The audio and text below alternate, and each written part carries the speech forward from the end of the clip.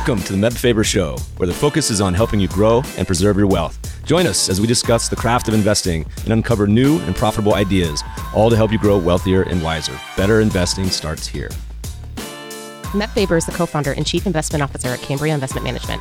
Due to industry regulations, he will not discuss any of Cambria's funds on this podcast. All opinions expressed by podcast participants are solely their own opinions and do not reflect the opinion of Cambria Investment Management or its affiliates. For more information, visit CambriaInvestments.com. What is up, my friends? We got a great show for you today. Our returning guest is Porter Stansberry, one of my favorite investment writers and narrators. We spent some time catching up on what he's been up to the last few years, and also his newest venture, Porter & Company, which was launched last year. In today's episode, Porter shares why he chose to launch a new research firm. He walks us through the major themes he's focused on over the next cycle: capital-efficient, cash-flowing companies, a big upcoming distressed debt cycle, and the energy transition. Plus, he shares some names and ideas for each. This episode is sponsored by our friends at YCharts. A typical day in the life of a financial advisor calls for back-to-back client meetings, juggling portfolio management, and the consistent desire to improve client relationships. YCharts report and proposal tools could be the missing piece to help you effectively handle these time-consuming tasks. Now more than ever, clients want to hear from their advisors, and with user-friendly templates at your disposal, generating impactful client reports can be easily integrated into your everyday routine, helping you free up time and focus on what matters most: enhancing client interactions and growing AUM. Need to make a clear head-to-head comparison between a client's existing portfolio and your proposed one? Want a seamless way to educate your client and present market trends with minimal effort? Join thousands of users who rely on YCharts to easily answer those questions and much more by leveraging personalized proposal reports to truly showcase your value add. Click the link in the show notes to learn what others are saying about YChart's comprehensive suite of reporting and proposal generation tools. Get 20% off your initial YCharts professional subscription when you start your free YCharts trial. Click the link in the show notes or tell them Meb sent you, for new customers only. Please enjoy this episode with Porter Stansberry. Porter, my friend, welcome back to the show. Matt, it's genuinely a pleasure to be here, and I'm super happy for you that your podcast has turned into a sensation. I think you are definitely the leading financial podcaster in the world right now. Wow. And, the way you got started in the business wasn't as a media personality, but you have obviously a knack for it. Congratulations. Thank you. I got started as a nerd, so this is a lot for a nerd, but this is a very great behavioral psychology move there, Porter. Butter up the host, get him nice to throw you some softballs. I actually listened to our old conversation, which stands the test of time, by the way. Listeners, will put the link in the show notes, but it was in 2016. 5+ years since you and I connected on the podcast, which is too long. We should be doing this annually at most, because I love catching up with you, listening to you, hearing what you have to say. But update our readers. Where do we find you today? Were you out on the water? Did I hear fishing yesterday? I was fishing yesterday. We had a pretty good day. Went 2 for 2 on sailfish, which is a fun day, and caught some meat fish along the way. It's beautiful winter in Miami. The weather has been spectacular. It's 75 degrees, not a cloud in the sky.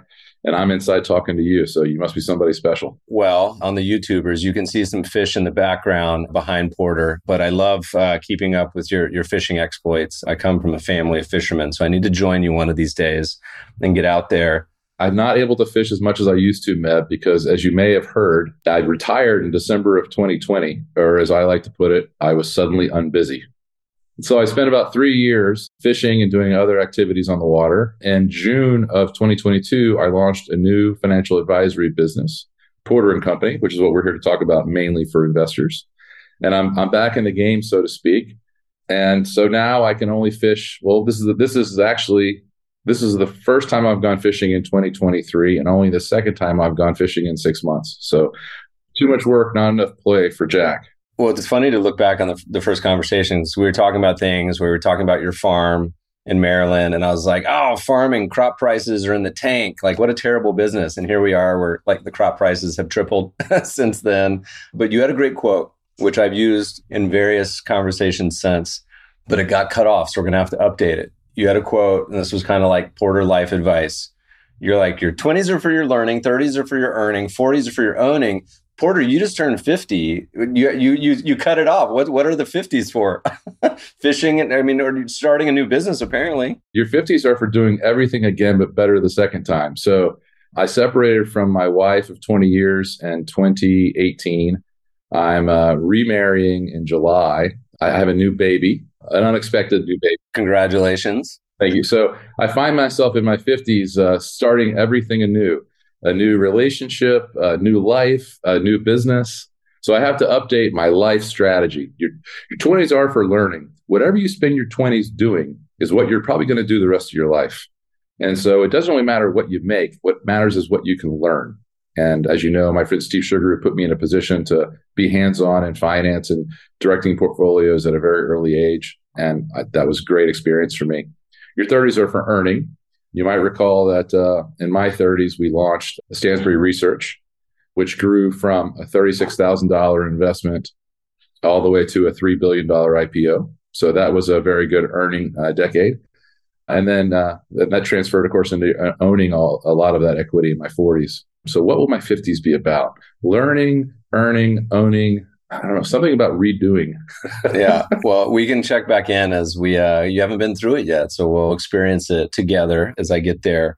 I know the answer to this, or I at least think I know the answer to this, but many listeners would say, look, they have this fantasy, this dream. All right, I'm going to be successful, have this farm, we'll have a boat, get to the point and they say, I'm just going to retire, sip pina coladas on the beach. What did Hans Gruber say in Die Hard? He's going to say, sit on the beach and collect 20% interest. This is 80s movies. So back in the days when there was 20% interest. We're rapidly returning to those days. I know.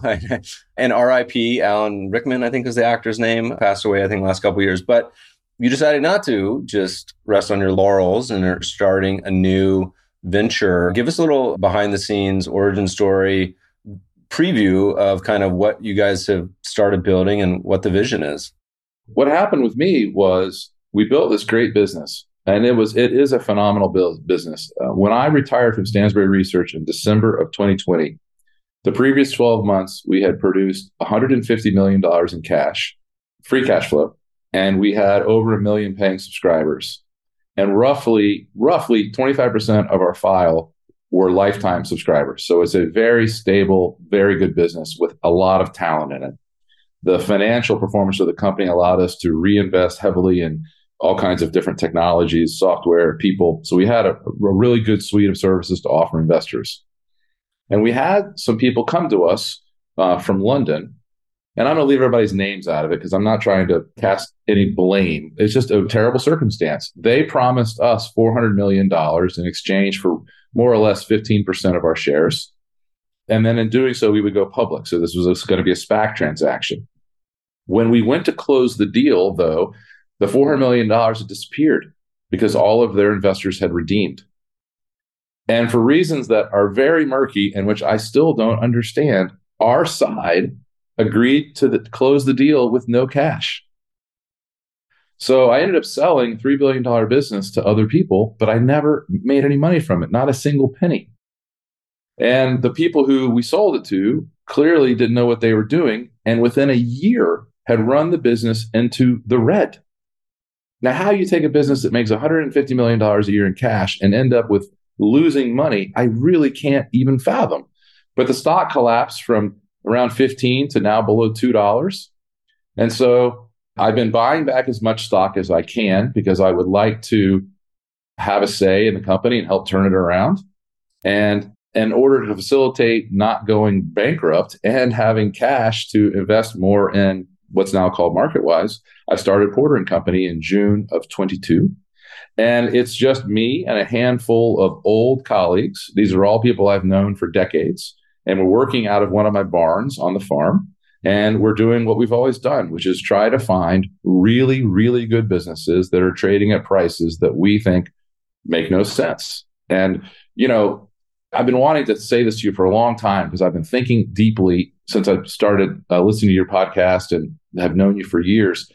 You and Steve Sugarwood's approach to the markets as top-down people just makes no sense to me. And I say that, of course, with all due respect. The performance of your ETF speaks for itself. It works. And so does Steve's track record. It works too. But it just makes no sense to me because ultimately what I think when you bet on a stock index or you bet on a subcategory of stocks or any kind of broadly diversified entity, any kind of index like that, what you're really betting on is the stock multiple. Because if the market multiple goes up, you're going to make a lot of money doing that. If the stock market goes down, you're probably going to lose a lot of money doing that. And that all depends, of course, on interest rates. The stock multiple is dominated by interest rates, which goes to the bond market. And you know what God said to the bond trader when the bond trader got to heaven? God said, hey, what do you think interest rates are going to be doing next year?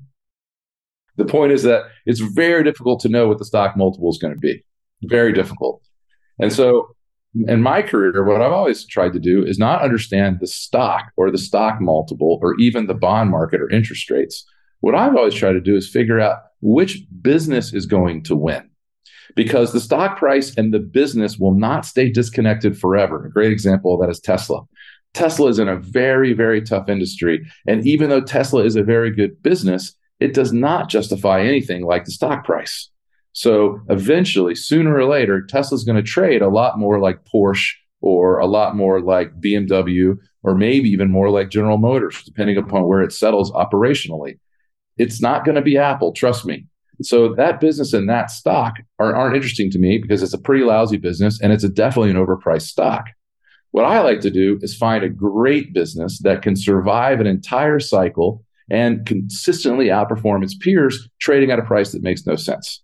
My answer to what the question was, I think, was that when you find people that are entrepreneurs and creators, at their very core, they can't stop creating art. Now, art could mean actual paintings. It could mean designing, building companies. In your case, you're a builder. But I will give you a compliment. There's probably only on one hand, if I was to count my favorite writers and narrators about markets, Morgan Housel is a great one because I'm like the quant side of the brain, right? But the people that write incredible stories, and you're one of them. And so I love reading every single one of y'all's pieces. There's not something I don't learn because it's a lot of financial history. So my answer to this was that you can't help yourself creating and being an artist. So when you're ready to LBO, let me know. I can contribute my $10,000. But I do love writing about financial history, and I couldn't have stayed away from writing and publishing for long. You're right. I love doing it, and I love crafting a great story.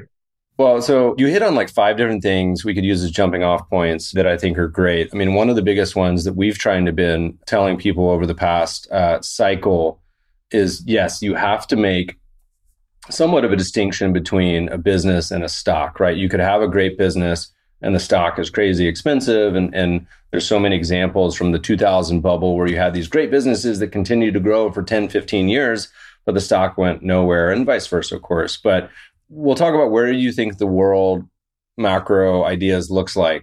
But jumping off from what you were just talking about good companies, I don't know anyone that loves a stock like you love Hershey's. Is that fair? Is Hershey's like your favorite favorite stock over the years? It's and Hershey, of course, right now is an expensive stock. It is an incredible business. And what's so amazing about it is it only has to grow at rates that are similar to GDP, but because it's so much more capital efficient than any of its peers, the stock is going to outperform. I mean, it's inevitable. Could somebody wreck it?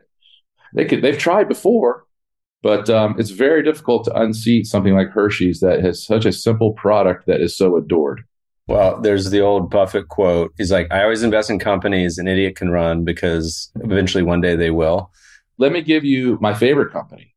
And I do want to talk about where the world is heading. I do have a macro view, and I think it's important, and I want to get to it.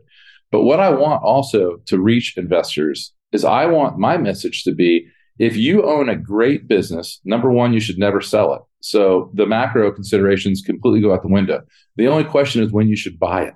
Again, I'd like to actually give it a real example because I mean, there's a lot of people who claim that they're in for the long run. And then, of course, next week when they get scared, they recommend selling everything.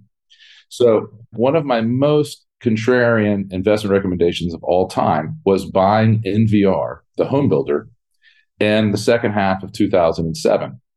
And if you go back in time, you'll remember that the housing collapse of 08, 09 began in the summer of 07 with the collapse of subprime mortgages. And it was very clear by that point that real estate prices were rolling over and the home builders were going to be in trouble. And in fact, if you bring up a chart, you'll see that NVR stock began to decline in 2005, peaked in 2005, began to roll over, and didn't bottom out, of course, until the spring of '09. So here am I in the middle of this ongoing absolute avalanche of stock price. And I say, you should buy NVR. Now, I didn't say buy it today. I said buy it below a certain price, and I explain why. If you don't mind, I'd like to quote the newsletter because it's eerie how this worked out. So forgive me for a quote here, but I think if you listen carefully, you see why it's worth it. So I say to the reader, when should you buy NVR? The stock seems to have found a bottom around $400 per share. The company's operating earnings peaked in '05 when it made $1.1 billion. I think it's safe to assume normalized earnings over the long term will average out to about half that peak level, or about what the company earned in 2002. So let's say $500 million a year. Putting even a low multiple on these earnings 6 times to adjust for the company's inherent cyclicality, sorry, that's a tough word to say, gives you an estimated market cap of $3 billion, which is 30% more than the stock price today. I'm sure my timing is way, way, way too early. It was 2 years too early.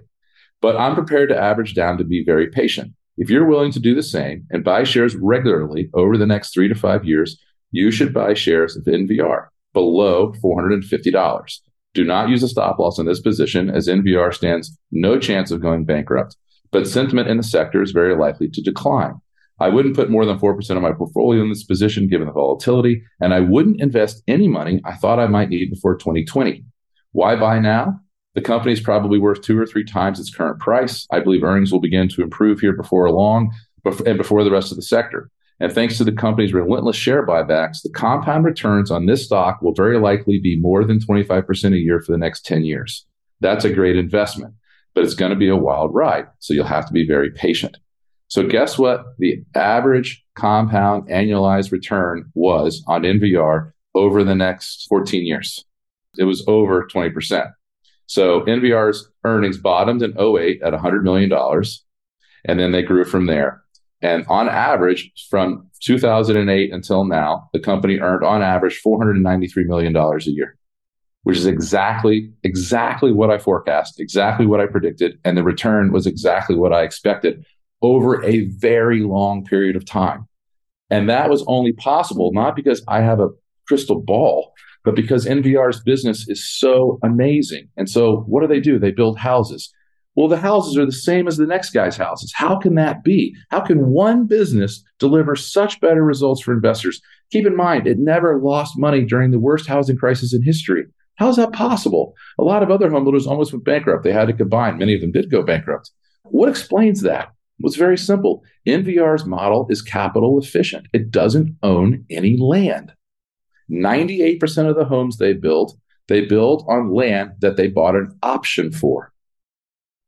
So they do not have the risk of having this huge levered asset on their balance sheet.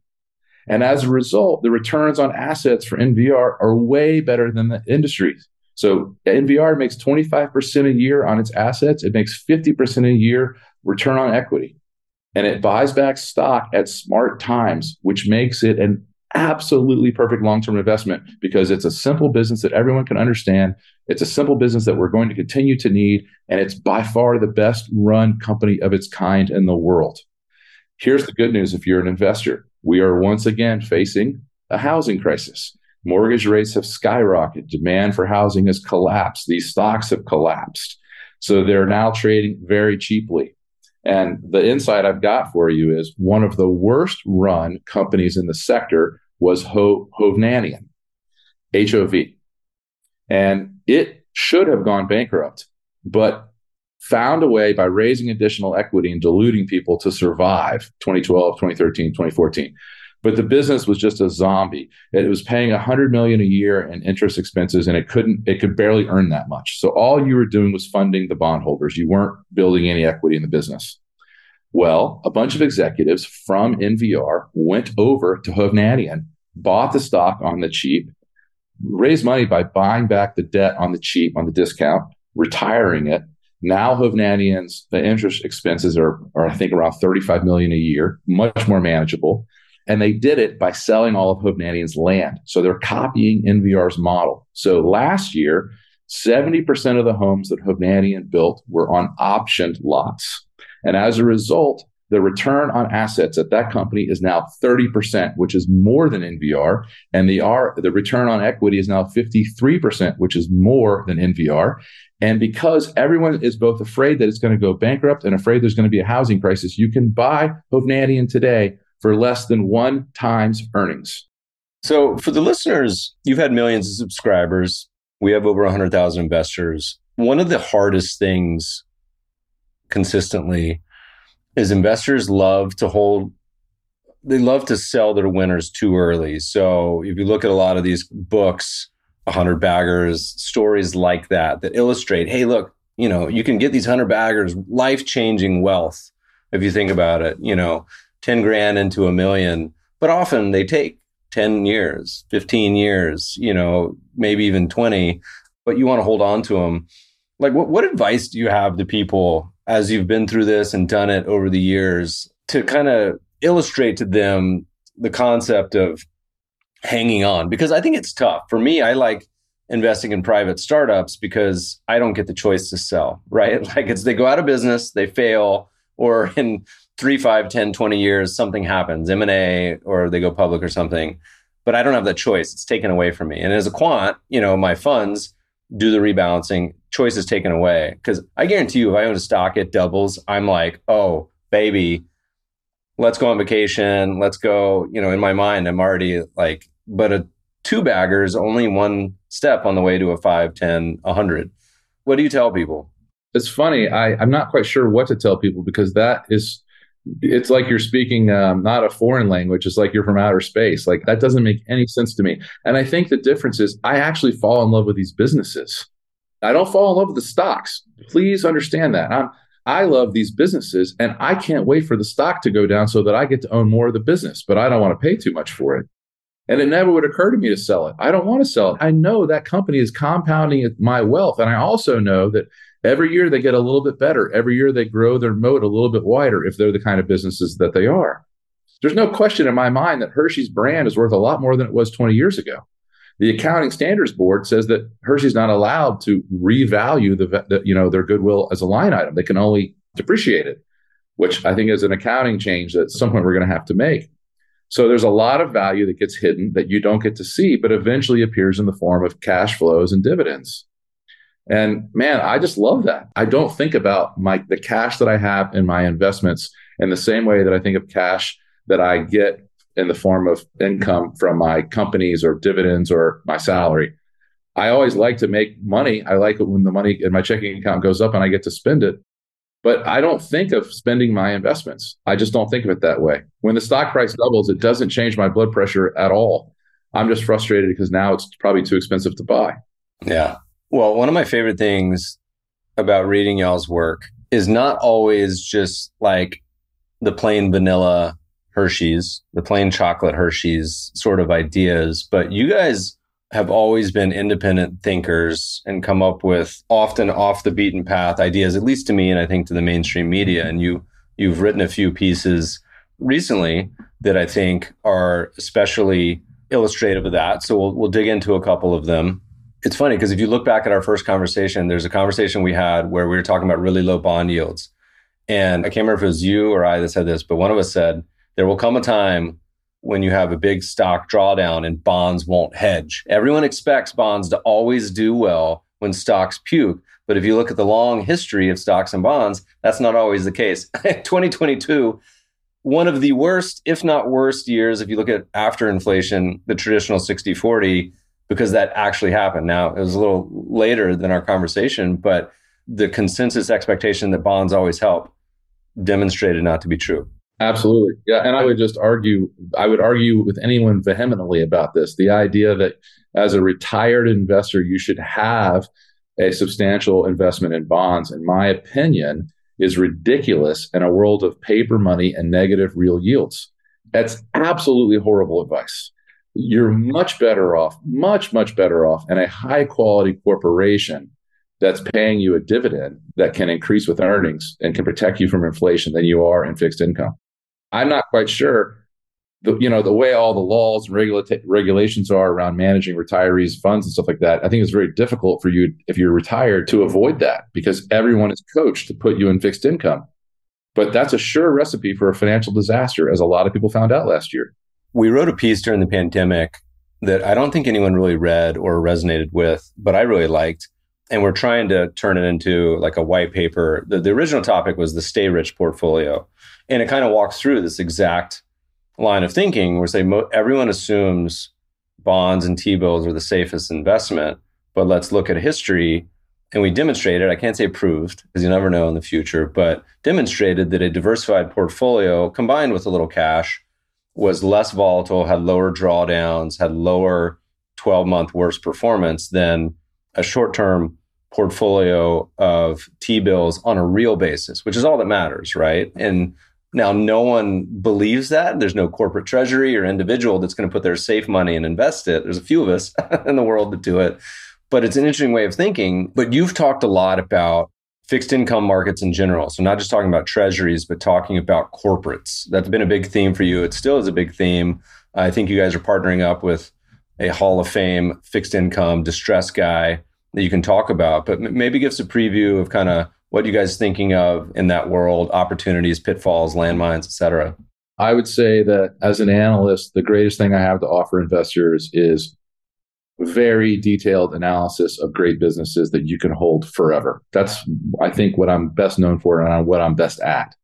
Secondary to that, I've had a lot of success over the cycles in 08, 09, and then again in 2015, 2016, capitalizing on distressed debt. And at the right times, you can definitely make more money in corporate bonds than you can make in stocks. And you can definitely do so with much less risk. And again, that's something I think that's not commonly accepted. It definitely depends on market conditions, but is certainly true in certain cycles. And we're approaching one of those cycles if we're not already in it. I personally think that high yield of many different kinds will outperform stocks this year. So I would point investors to simple things like Annaly, whose 75% of Annaly's assets are guaranteed by Fannie and Freddie and therefore backed by the U.S. Treasury. It is now yielding, I think, around 16%. It's going to be very difficult, I believe, for the stock market to outperform Annaly's yield this year. And I don't think that mortgage rates are going to go much above where they're at now, because when they went above 7%, demand completely evaporated. And so there is supply and there is demand. And if demand diminishes, then prices have to fall. So I don't think you're going to see mortgage rates above 7%. So therefore, Annaly's portfolio should perform very well, and that dividend yield should be safe. Another example is Icahn Enterprises, which is essentially a publicly traded hedge fund run by Carl Icahn. Most people don't know that Carl Icahn's track record is actually better than Warren Buffett's. And they don't know that because most of his investing has been private deals, for example, trading hotels in Vegas and things like that. But the people who crunch the numbers can prove to you that Icahn's outperformed Buffett.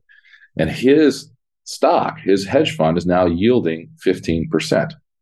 Even if he doesn't pull off some kind of amazing deal in this next year, I still believe that's a great investment and I think that's a very safe yield.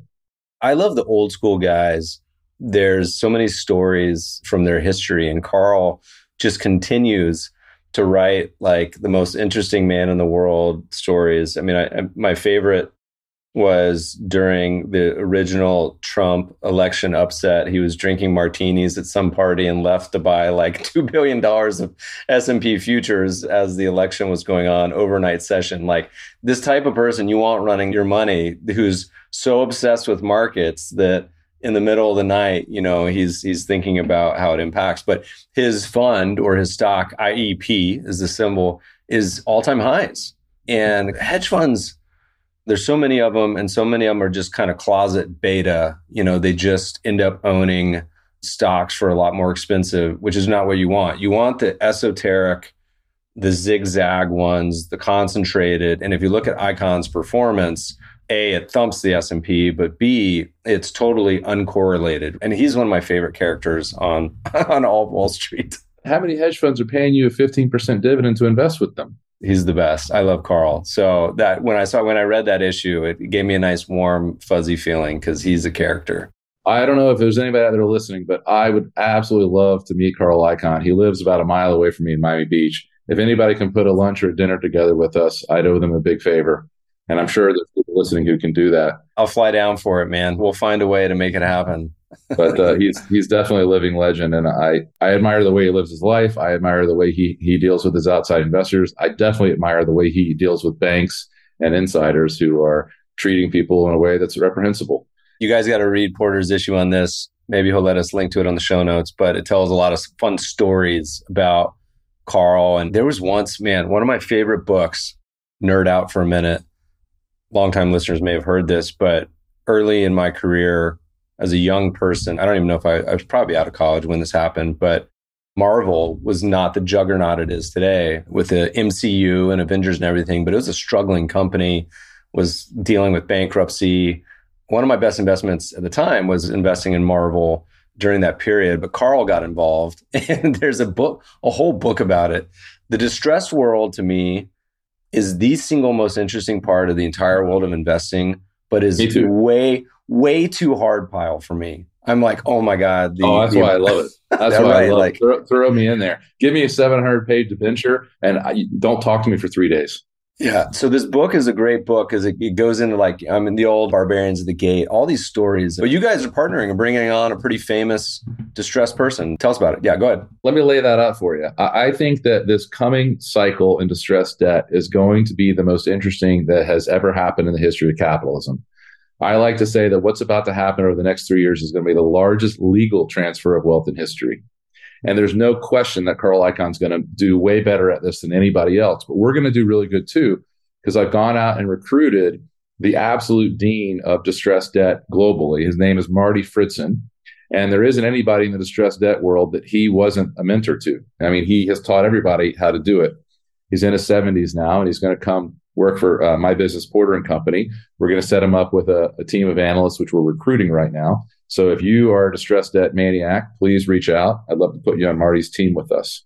But let me give you an example of what's happened. So as you know, the Fed has warped capitalism over the last 20 years by consistently manipulating interest rates lower than the natural rate. And that has encouraged corporate boards and corporate executives to lever their balance sheets in a way that no one would do if it was a private company. Why are they doing that? Well, because heads, they can buy back a whole bunch of stock and drive their options prices up and make themselves rich. Tails, they destroy the company, they get fired, they go get another job somewhere else, and they try it again. The stock options are a great way of incentivizing people, but not when they also have control of the capital structure. And that's the way corporate America works. So let me give you a concrete example again, because I focus on individual businesses. So yes, you can see this in the macro. You can look and find out that U.S. corporations have never had more debt than they do today as a percentage of GDP.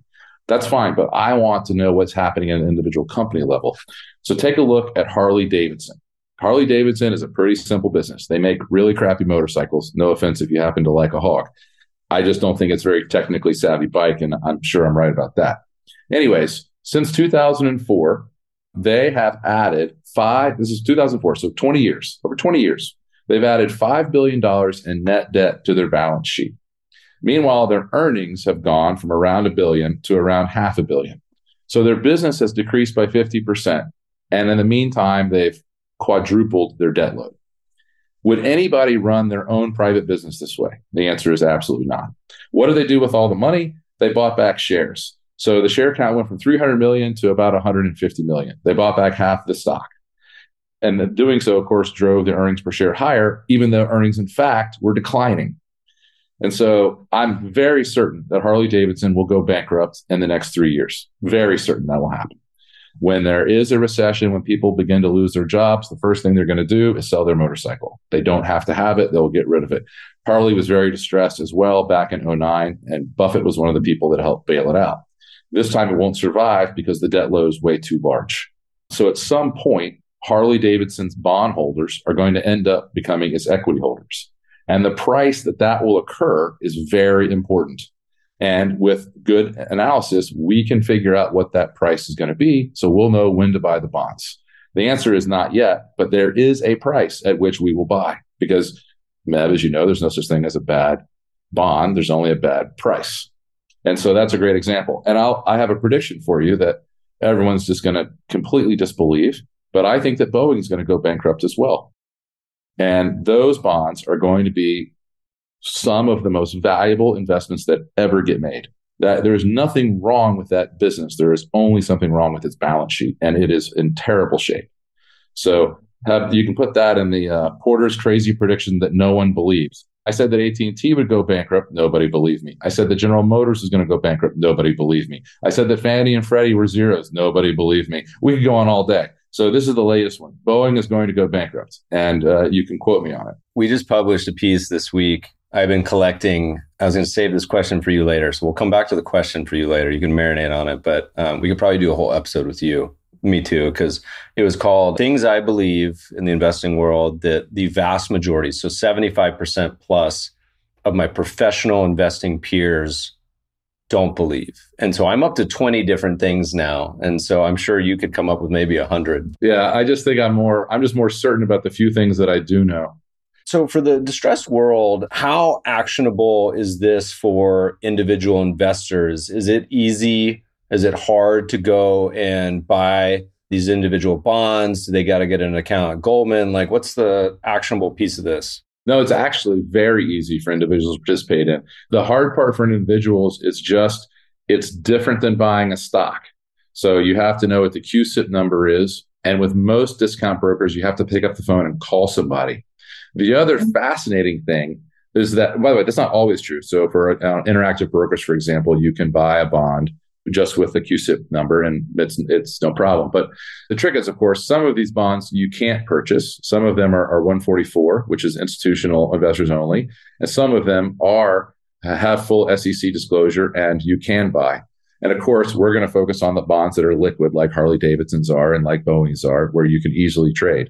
So the hard part for individuals is just getting used to a long QSIP code and picking up the phone. That's basically the only hard parts. And of course, those are not insurmountable obstacles to success. It just is, for some reason, doing it for the first time is usually hard for people just emotionally because they've never done it before. But so I would say that then look, just literally buy one bond. If it's trading at discount, it'll cost you between $700 and $400. And put it in your account and wait a month and see how it feels. And if it seems normal to you, then you'll be ready to buy more. One difference is bonds are expensive compared to stocks. So a par on most bonds is $1,000. Sometimes it's $10,000. Most of these bonds are at par of $1,000. And so if you're going to have a diversified bond portfolio, you're going to have a significant amount of capital. You're not going to, I wouldn't recommend ever just buying one bond, just like I wouldn't recommend buying one stock. So if you get into distressed debt, make sure you're spreading your bets across 8 or 12 different opportunities. And I think you'll do very well. Historically, we've made money on 85% of our distressed recommendations, and the average annualized return is about 30%. So as you think about the timing, so I think that's great advice on the diversifying cross positions. So many investors, a classic mistake is they get to a new area. Doesn't matter if it's stocks, startup investing, bonds, whatever. And they just cannonball into the pool, right? They put all their money, half their money into the first one or two investments. And then if it works out, they're brilliant. And they continue with their terrible position sizing and eventually go bust. Or it does poorly and they say, oh, that was stupid. I'm not doing that. What an idiot Meb and Porter were. So starting small, diversifying across time, diversifying across positions, I think is really thoughtful. How should people think about the cycle when it comes to this? So like some of these positions and ideas, is it a consistent opportunity set? Is it something where you're trying to wait till it hits the fan? How do you think about it? Well, I would say like anything else, there's probably always an opportunity somewhere, right? At any point, there's special situations. I can remember we did a Chuck E. Cheese bond a couple of years ago, and it was a special situation where I wouldn't have recommended the sector generally, but again, it was a special situation that was unique. So there's always an opportunity, but what I wait to do is I want to see the spread widen enormously between distressed bonds, low-rated bonds, triple C bonds, and the treasuries. And I'm looking to see at least a 10% gap. And you can see bigger gaps than that. And the wider that spread gets, the more distressed that sector becomes, the better the pricing is, the better the opportunities are. And so if you want, you can do what I do, which is you can completely ignore the sector except for once every 10 years. And then when it is flashing that there are a lot of opportunities, then you go out there and you buy a dozen of them. And usually within 3 years, you've made a lot of money. And the thing about these bonds that's so neat is we have done a very good job of avoiding bankruptcy. Now, we're certainly no one's perfect, and we have had recommendations that ended up going bankrupt, but that's not the ideal. What you want is a situation that people think are going to go bankrupt, where there's enough assets that they can sell to stave off bankruptcy and then recapitalize. And there's lots of that out there. I've never bought a distressed bond, so I may follow along just to get the experience of it. And that's the best way to learn, I think, is to start really small, go through the experience of actually participating, and hopefully learn a lot too. It's one thing to read Howard Marks memos, and another thing to actually be doing it when it's happening. Yeah. And you can, of course, make money in bankruptcy too, and we have done that as well. But the ideal situation is where you get a convertible bond that's trading at a huge discount from par, and you get the upside in the bond, and then the warrant or the convert comes in the money, and you can make outrageous returns. We made, I can't remember exactly what the return was, but it was absurd. It was 900% on a Rite Aid bond coming out of the 08-09 downturn. And again, I can't tell you today what our positions will end up being, but I'm hiring the best team in the world to do it with me. Marty Fritzen has been around literally forever. And I'm certain that we will come up with at least a couple of dozen opportunities that in another 10 years, people will be talking about as the craziest opportunities that anyone ever saw. Like, how was that pricing ever even possible? And you will have situations like that. I can remember Steve Sugar and I, this was in January of 2009. There was a PIMCO mortgage fund that was made up of all prime mortgages. Prime mortgage fund. And it was yielding 28% or something like that because it was trading at such a discount. And he and I both looked at it, and it was so good, we couldn't believe it. So we had to read everything. And at some point, Steve mortgaged his house to buy it. And we made an absolute killing. I mean, within 6 months, we had made, something absurd, like 50% on because it was then trading at a premium. Just incredible returns when people get so fed up with risk that they just want out and they flush everything out. And there's all kinds of cool stuff that are going to happen in this market. There's going to be way more of that than normal because the corporate bond market has grown so much faster than the rest of finance that it's completely imbalanced. And most of the growth was in the lowest quality of investment grade. So when those things get downgraded, who's going to buy them? There's an enormous amount of corporate debt out there that's going to be downgraded from investment grade to junk. And there isn't enough capital dedicated to junk to buy it all. So what are the prices going to do? They're going to absolutely shit the bed. By the way, my favorite stat, you mentioned Chuck E. Cheese. My son actually, who's never been to a Chuck E. Cheese, in the car yesterday, he's like, let's go to a Chuck E. Cheese. I'm like, where did you even see this? Like, is this on some YouTube video or one of your friends mention it? But my favorite statistic is the founder of Chuck E. Cheese is also the founder of Atari, which is like, if you're a child of the 80s, that's like two of the biggest brands like smashed into one. I really admire entrepreneurs that can succeed in more than one field. That's really challenging. What was the name of that shampoo guy who then started a tequila company, Patron? Paul Mitchell. Yeah. He had a shampoo business that was incredible. And then he went and started a great tequila company. And I always admired that. I thought that was amazing. I've tried my best to start a business and a separate field. I'm nutty about shaving and I love steel. And I hate safety razors because you always cut yourself with them. So I designed a modern safety razor and it's called One Blade. And if you're interested, please go to onebladeshave.com. You'll see what I did. I went to these incredible industrial designers in New York. I paid for this really all new design. I actually have a patent on it. And then I went out and found the best steel in the world from Japan to make our blades with. And you can give yourself a genuine straight razor quality shave at home. We even have a hot lather machine for the home. And it's been very difficult. I've spent $10 million building that business over the last decade. And we have about 100,000 customers. And we turned our first profit in December of last year.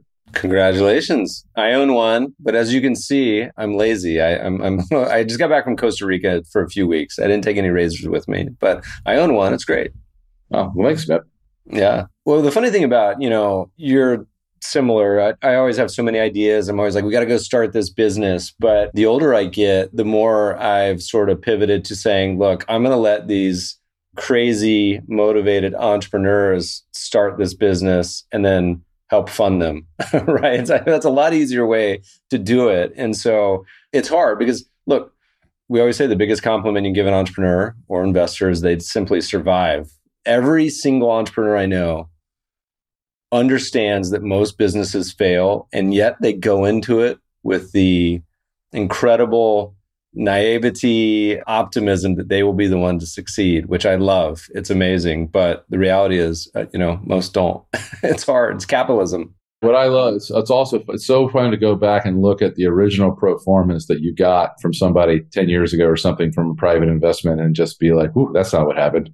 Dude, I've reviewed over 10,000 startups in the past 10 years now, and almost all are well-intentioned. Most are incredibly intelligent, passionate, but you get some conflicts of interest throughout the ecosystem and information gets left out. People don't do due diligence. The VCs have their own incentives. And so during the 2-year kind of craziness surrounding February 2021, you started to see revenue projection charts that didn't even have a y-axis, meaning it was like year 1, year 2, year 3. And it was like, and I think Masayoshi-san had one. And it was like, it goes up, but there's no scale. Like, is this 1 million? Is this 10 million? Is this 100 million? Doesn't matter. It's just going up and to the right. And we're like, how could anyone fund this or anyone like get behind this craziness? But that's markets. That's the bubbles that we have. But that leads to the FTX kind of thing. Yeah. I mean, you often take your boat down to the Bahamas. I mean, you go dock in and see those crazy people running around. I've been to Albany where he was living many times. It's very nice.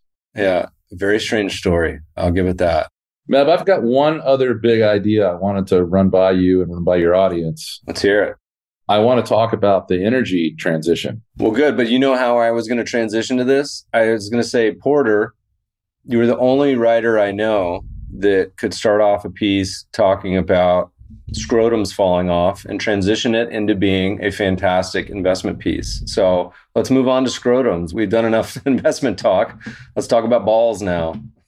Well, the story about the scrotums is it's pathetic. It's sad. The London chimney sweeps suffered the first industrial cancers. And what happened was, as London moved from wood to coal as an energy source, the coal soot was cancerous. And they didn't, of course, understand that. So they kept cleaning these chimneys naked, and the soot would collect in the folds of their scrotums.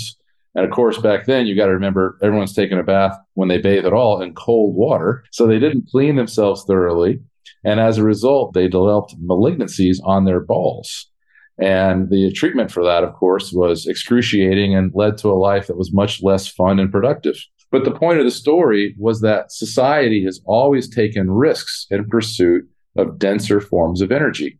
I'll spare you the long historical lecture about how coal is 10 times more energy dense than wood, and how that led to the development of pumps and internal combustion engine and all of the industrialization that followed. But the conclusion is, without a denser form of energy, the Industrial Revolution would have never happened, and man would have never essentially escaped the Stone Age. Now, we did because we had fossil fuels. And the folks out there who are advocating that we should eliminate fossil fuels are threatening to return us to the Stone Age. The modern world cannot house, clothe, feed, or supply the number of people on Earth without fossil fuels, not even close. And if you look at how much money has been spent on alternative forms of energy over the last 2 decades, it's an enormous number. It's multiple trillions of dollars. And yet, globally, renewable energy only makes up 1% of the entire energy supply. The technology to move away from fossil fuels completely does not yet exist. It just doesn't. And so society is going to have to make a trade-off. And you've seen what happened in Germany this year. Whoops, there's no clean natural gas. So we're actually burning wood and we're burning coal again to avoid freezing to death. And I think that policy has now been revealed to be economically and intellectually bankrupt. And so the world is going to have to get serious about energy. And when you get serious about energy, you're going to discover the only way to transition to either nuclear or some other form of power that we do not yet have is natural gas. And the good news for Americans is that America is the Saudi Arabia of gas. We have more gas than everybody else by a wide margin. And that's not commonly acknowledged, but it's definitely true. And when I say it's not acknowledged, if you look at, the official global reserves, Qatar and Iran are the leaders. But the reality is that America's reserves are so vast that they haven't all been proven yet. But that doesn't mean that they won't be. So just as an example, the Marcellus Shale is probably the largest gas reserve in the world. And 20 years ago, scientists estimated it had something like 20 trillion cubic feet. And now they're saying 400 trillion cubic feet. And what happens is that the more drilling that gets done, the more reserves are proved, the larger the estimates grow. And so what I see very clearly is that the world is going to move more and more towards electrical distribution, and they're going to move more and more towards natural gas as the baseload energy source. And they're going to do that because it's the cleanest alternative and it's not nuclear. Despite what the government says about your stove, which has been trending in the media. That's the craziest thing ever. What in the world? I read some headlines sometimes and things start getting whipped around and I'm just like, what is going on? Like, what is happening right now? Yeah. And I've got one story for you that really illustrates a lot of this stuff, because I'm sure a lot of your listeners are very woke and they're going to say that I don't care about the planet and that I'm, going to drown the polar bears and all this stuff. And I just want to tell you, I'm not a climate scientist and I don't pretend to be.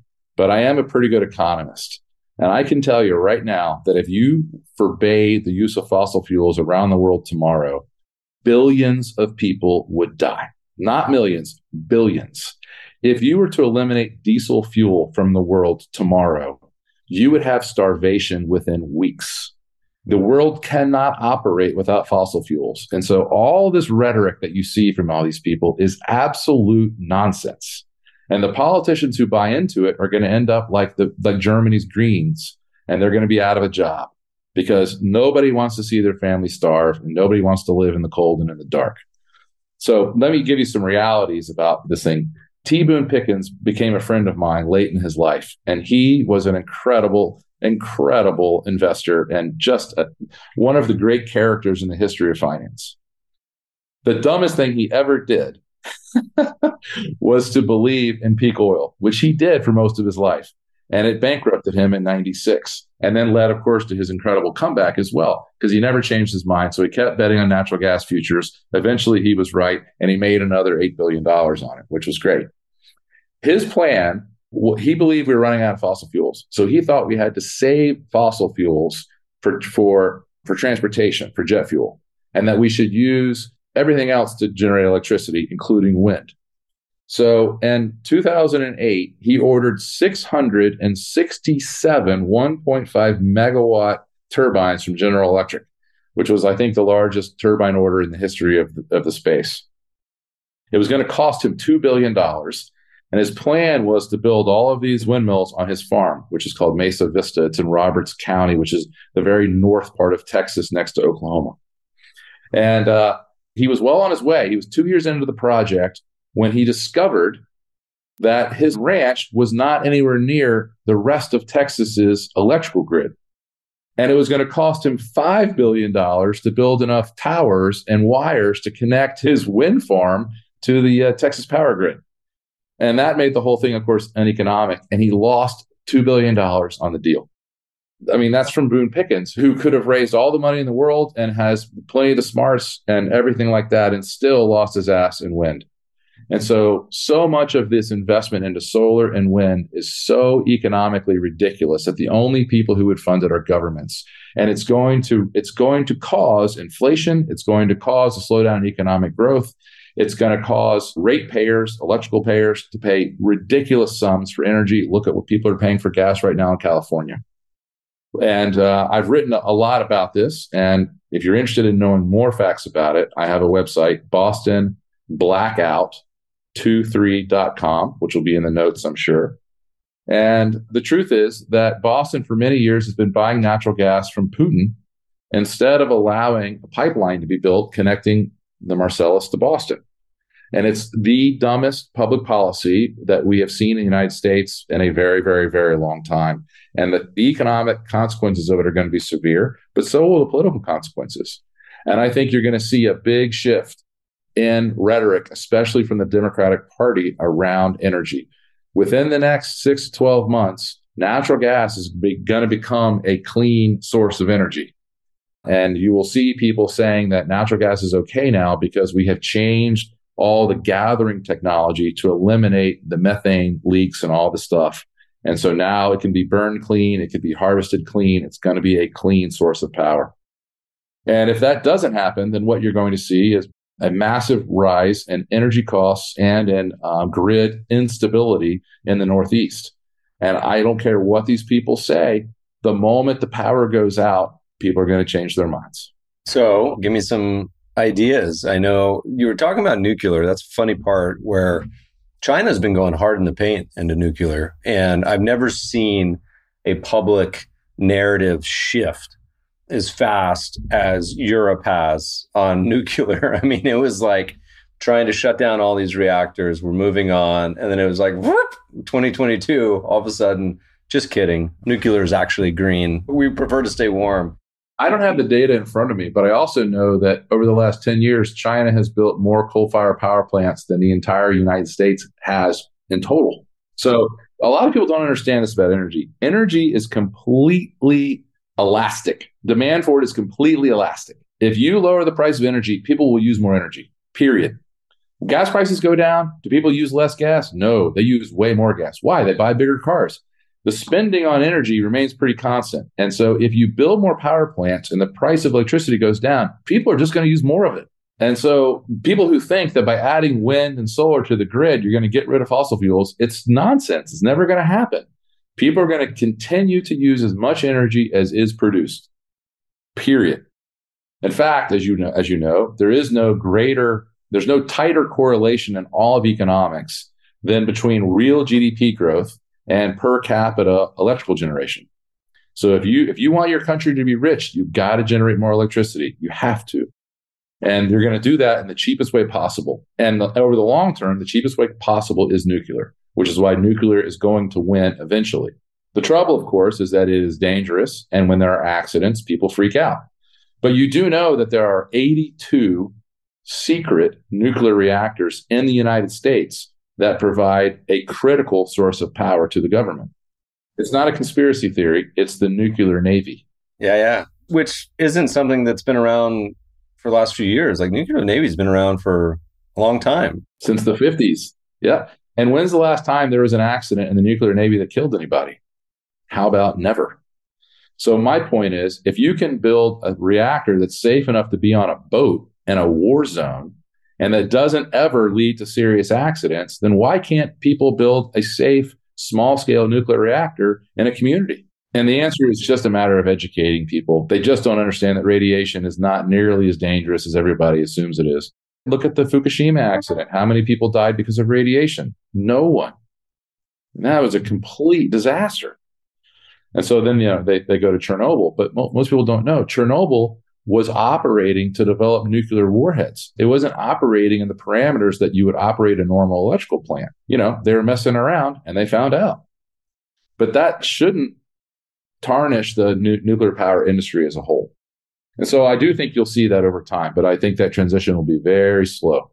I do not think that nuclear power will outpace natural gas power for at least 50 years. There was someone I saw on Twitter that said, we need to rebrand. Nuclear's just got a bad image, marketing. We need to rebrand it elemental energy. That sounds way better, like much more palatable. We had Nathan Myhrvold on the show, post a link in the show notes, who's been trying to develop safer, smaller nuclear power plants in partnership with Bill Gates and others, and has been having one hell of a time. But they're finally getting a pilot project done in Wyoming, Idaho, Montana, one of those states that's a little more forward thinking. So do you have an investment idea there? Anything we can think about? Yeah, I do. It's actually my latest recommendation in my newsletter. So why don't you guys subscribe?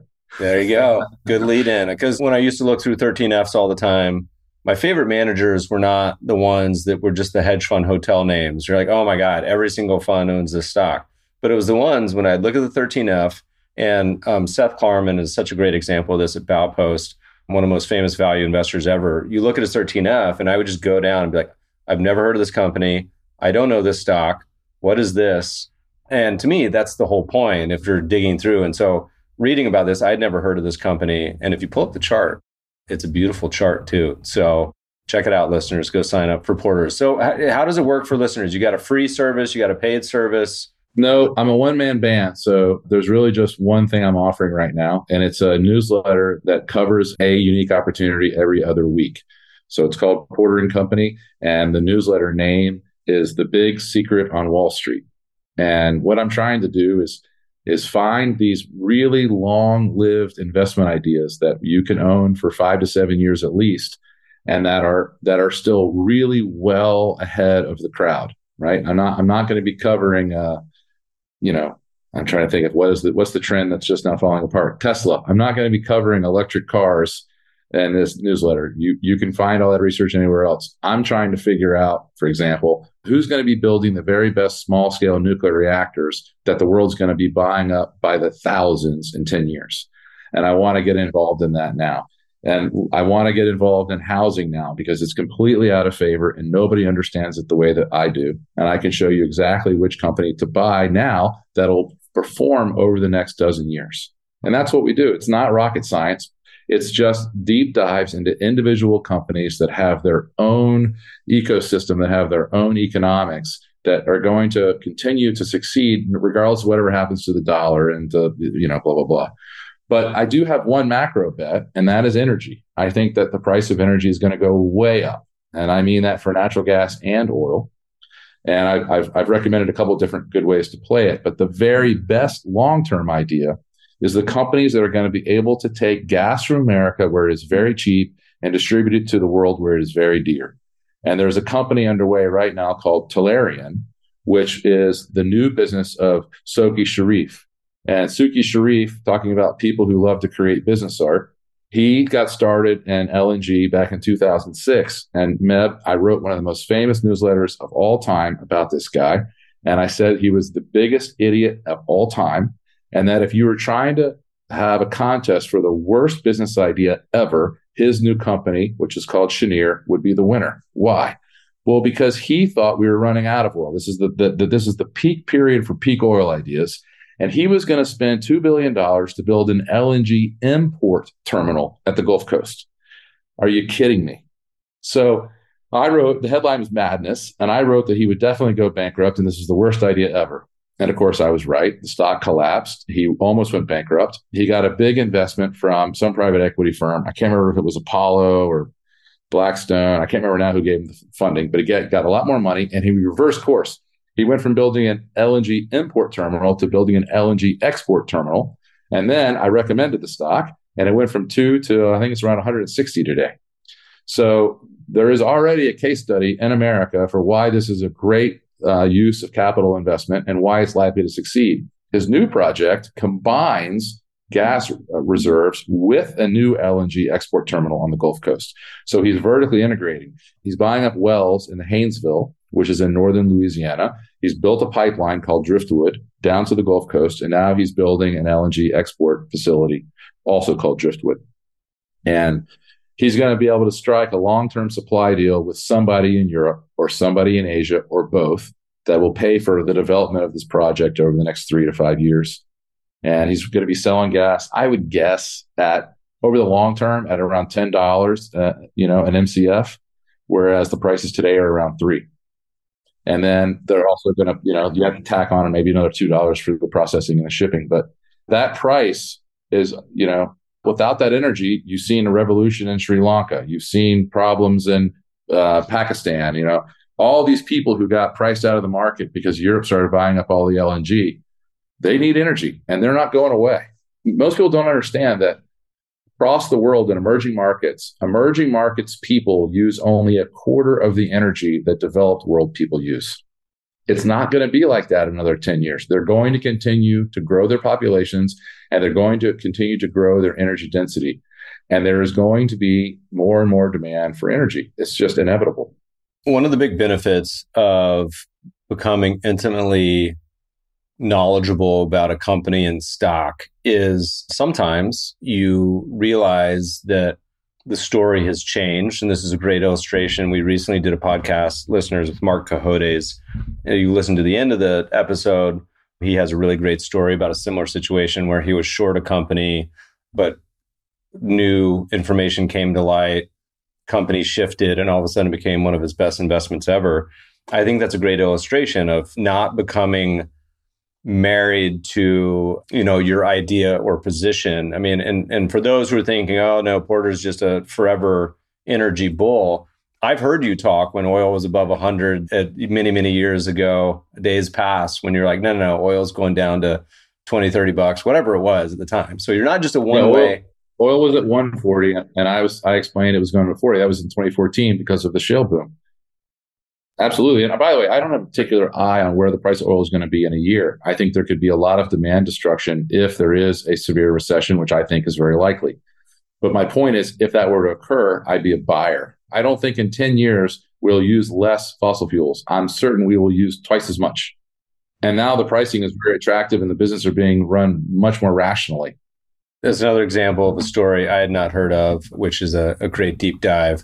We're keeping you a long time, so let's wind down to a few more questions while we got you, let you out into the beautiful Florida afternoon. Of the things we talked about today, let's hit back to this topic, and you can pick one. I'm sure there's very many. But of the investing world beliefs you have that the vast majority of your peers disagree with you on, which ones come to mind? It's funny when you mentioned Tesla, because one of my 20, I just published this piece called I Disagree. But one of my 20 was, you don't have to have an opinion on every investment in stocks. Like, you don't have to have an opinion on Tesla.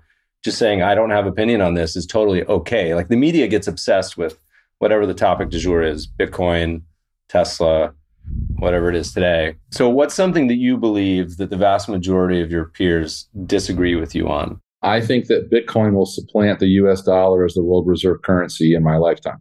That's definitely non-consensus, except for this tiny cohort. I mean, Porter, have you been just poisoned by the water in Miami? I mean, that's where all the crypto people are flocking. I was going to say, are you in El Salvador? I know you spent a lot of time in Nicaragua over the years, but I have never bought a single crypto, and I don't think of Bitcoin as a crypto. Yeah. But I buy a lot of Bitcoin. And what's the way you think about that? Is that you think about it through, obviously not doing it on FTX. Do you just buy the spot? Do you buy funds? Do you buy what? Lately, I've been buying $10,000 worth of Bitcoin every day through Coinbase. And maybe this is foolish, but I think Coinbase is regulated in the US, and I think that my Bitcoin is safe there. I also, of course, every now and again, will take some out and put it in cold storage. There's devices for doing that you can buy easily on Amazon. I started buying Bitcoin at around 5,000, and I stopped when it went over 10. And I started again recently when it went below 20. I'm no expert about what it costs to mine, but I'm pretty sure that the current price is below the average likely cost to mine over the next 18 months. And that's the only way I do it. And by the way, for many years, I've bought gold in the same way. When gold goes well below the cost to mine it, I'll start buying it. And I've never sold an ounce of gold, and I've never sold a single Bitcoin. And for me, this is just savings. I think people get really confused about what the role of Bitcoin is. It's not a money that you would use for transactions. It's a reserve money. And if you know anything about economics, you know about Gresham's law, you know that Bitcoin's never going to circulate because it's a much harder form of money. And that'll never happen. People are always going to transact in the weaker currency and hoard the stronger, which is perfectly normal. So I love it when I talk with, journalists and people who don't understand anything about economics or, the history of money. And they're like, well, when's the last time you used Bitcoin to pay for a haircut? And it's like, that has nothing to do with it. The way that I like to describe it, gold was the perfect money for the Industrial Revolution because its scarcity grew at the exact same rate that productivity grew because of the internal combustion engine. So as we had more steam shovels, we could dig more gold, we could produce more gold, there was more supply, but the remaining gold got harder to find. Gold became progressively more scarce. And it was a perfect connection between the gains in productivity and industrialization and the growing scarcity of gold, which is why an ounce of gold is always paid for a fine men's suit. That goes back to the time of the Bible to today. So it's been a very stable form of savings. And I think that the information age will challenge that. I think that gold will become much cheaper to produce and much more plentiful as technology improves. The things sort of seem impossible now. In fact, I once wrote an April Fool's joke about turning seawater into gold. But obviously, there's a lot of gold deposited outside of river mouths around the world. And eventually, technology will lead us to find a way to collect those atoms and harvest it. I'm not saying that's going to happen in my lifetime. I'm just saying that's inevitable, that will happen. And so going forward, I believe that Bitcoin will be the harder, firmer form of money because its productivity is tied to computing power. And so ultimately, technology will give us dominance over the physical universe. And what will remain, of course, is growth in intelligence, and that's computing. And Bitcoin is the appropriate money for that growth and productivity. Fun. Well, in a related note, we manage a lot of momentum strategies, and some of the global ones have not owned precious metals in quite some time, but they've been adding recently, along with, for probably the last 4 or 5 months, global equities, foreign and emerging, which... Absolutely, because the dollar's rolled over. Yeah. So they've started shipping into those. There's a lot of interesting emerging market debt out there, too. That's very high yielding and very interesting.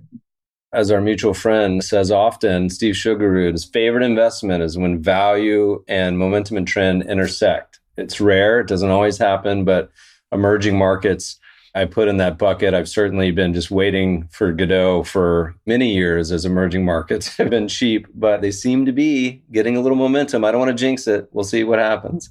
Sugarud says he likes things that are cheap, hated, and in an uptrend. Yeah. And I always replied, that's why we're friends. Yeah.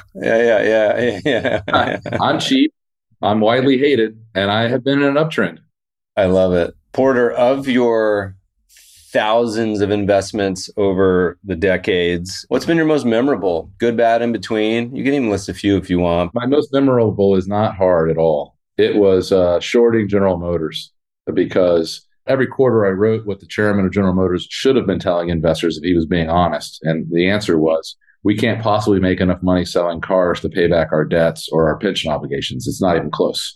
And I started writing these in 2005, 2006. And of course, General Motors did go bankrupt eventually. And I just had so much fun doing that. And the funniest part was how many of my poor subscribers actually replied thinking that it was actually from the chairman of General Motors. So they completely missed the satire. Yeah. I had so much fun doing that because there just aren't many instances in finance where things are completely crystal clear. There is absolutely no way out. And I thought the same thing about General Electric for many years as well, which finally, of course, did roll over and now has been dismantled. But those are my favorite situations. And they end up being shorts, not because I like to see companies fail, but because that's the one part of finance where you can have absolute certainty. There is absolutely no way the equity in its current structure can repay those debts. So there's either going to have to be a mass dilution or there will be a bankruptcy. We love having short sellers on the podcast. One is because they, by definition, tend to be very independent thinkers. There's a little bit of a contrarian bone in their body. They often really have to understand position sizing and risk because otherwise they get taken out to the woodshed and lose all their money. And they're always, have a screw or two loose. But over the past decade, this romping, stomping US bull market, there's all the charts that show like short selling funds and percent of stocks that are short, like just declining to the point where they're almost extinct. And we kept saying, look, shorts are the lifeblood. They're like the immune cells of the financial system. And I regularly get into fights, particularly like February 2021, when short sellers are evil and GME and all that crazy stuff. But I said, look, you think the regulators and politicians are going to keep these companies honest? Like, no. Like, it's who was talking about FTX? It was Mark Cohodes. Like, it's not people. It's not the government is not going to. They get it right eventually, usually. Yeah, after the horse is long out of the barn.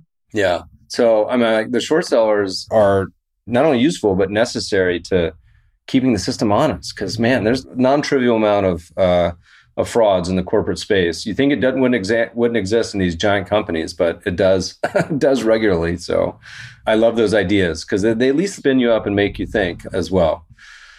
Porter, it's been too long. This has been a lot of fun. Remind the listeners, they heard it, but what's the best domain? Where do they go? Well, we're asking you guys to go to bostonblackout23.com, and you'll see some of our work there and have the opportunity to sign up to get access to all of it. And Meb, it was a genuine pleasure to talk to you as always, and I'm very grateful that you had me on the show and supported my new business. It's a favor I'll never forget. Yeah, man. Well, I'd love to do this in person soon. And so thanks so much for joining us today. Very good. My pleasure. And I hope to see you soon. Podcast listeners will post show notes to today's conversation at mebfaber.com/podcast. If you love the show, if you hate it, shoot us feedback at themebfabershow.com. We love to read the reviews. Please review us on iTunes and subscribe to the show anywhere good podcasts are found. Thanks for listening, friends, and good investing.